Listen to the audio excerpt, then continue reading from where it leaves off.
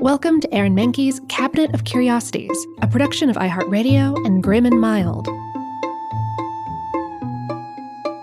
Our world is full of the unexplainable.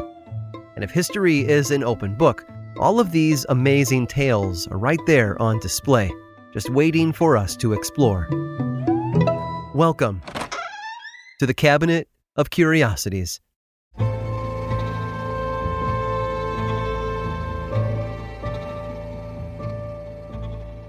Anyone with a younger sibling knows how hard it is to keep prying eyes from glimpsing their diary or rooting around in their closet.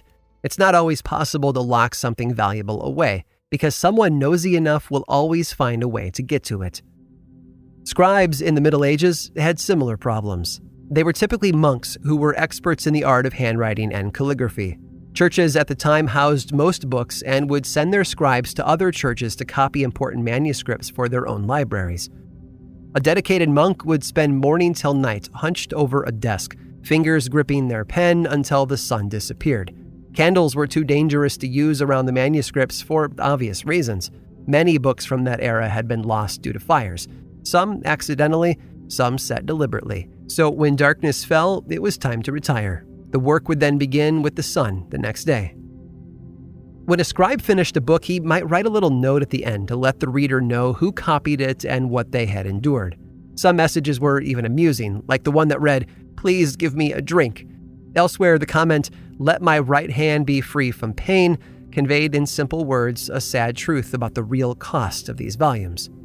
Books of this time period were typically made of parchment, a kind of paper made from animal skin. This material was crafted by skilled tradesmen, which meant it cost quite a bit of money to procure. A scribe would then copy an important manuscript onto it, such as the Bible. All of this specialized labor made books collector's items for the wealthy. However, since these objects were usually found only in monasteries and certain private collections, they also became prime targets for thieves. And it was easy picking, too. These scribes didn't have a proper way to safeguard their works in progress, and their libraries didn't have the space or resources to keep every volume behind lock and key. Instead, they came up with a more inventive way to discourage people from stealing their books. They used their words.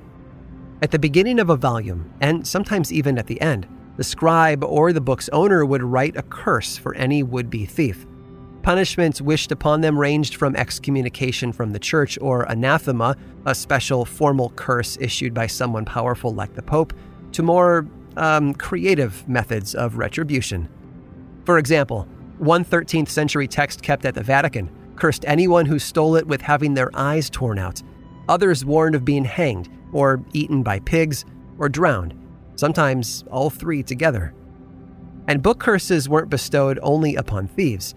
If a book was borrowed and not returned, or if it was damaged, then that person might invite all kinds of torture upon themselves. They could be sentenced to the pits of hell, where they would be poked with forks by demons. Some books just flat out implied that the offending person would die immediately. Of course, scribes didn't spend much of their time coming up with a large variety of curses to put in their books. Most medieval texts feature similar warnings within their pages. The messages were just meant to be a simple deterrent. At the time, something as serious as anathema or excommunication was enough to ward off all but the greediest offenders. For them, to lose a connection to the church was punishment worse than death. Still, it's clear by some of the more detailed curses that scribes and book owners took at least a little pleasure in explaining exactly how a thief was supposed to die. In one copy of the Christian Bible, written during the late 1100s, a scribe wrote the following: "If anyone take away this book, let him die the death. Let him be fried in a pan. Let the falling sickness and fever seize him. Let him be broken on the wheel and hanged." Effective? Well, it's hard to say for sure. But curious? You better believe it.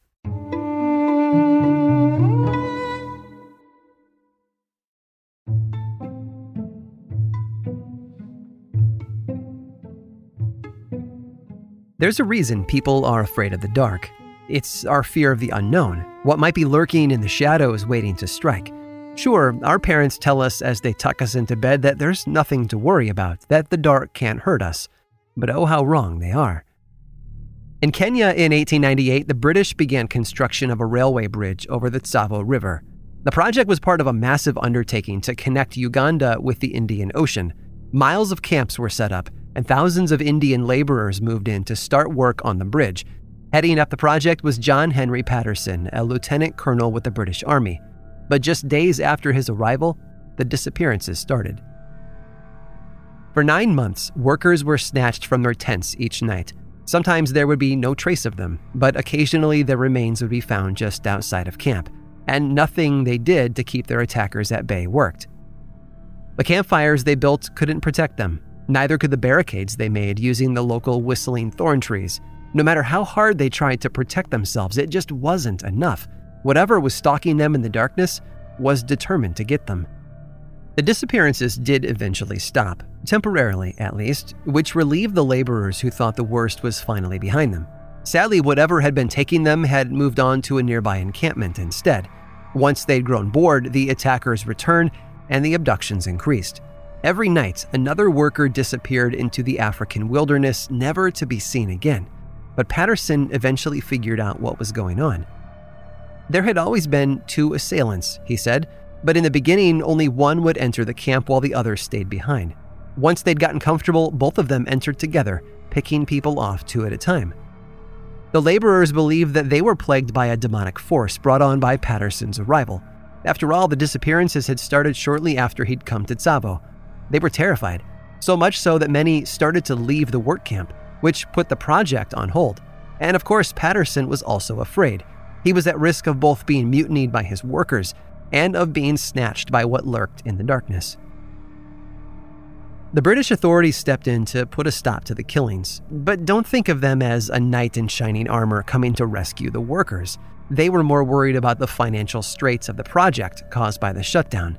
So they sent an officer named Mr. Whitehead along with his assistant to investigate.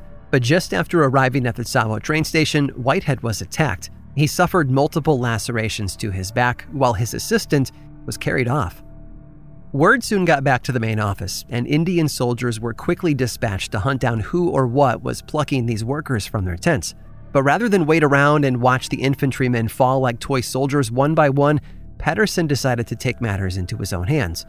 He was a hunter, and this would prove to be his most dangerous game. After setting a trap, he climbed up into a tree and took his position for the night. When the killers arrived as expected, Patterson aimed his rifle and fired.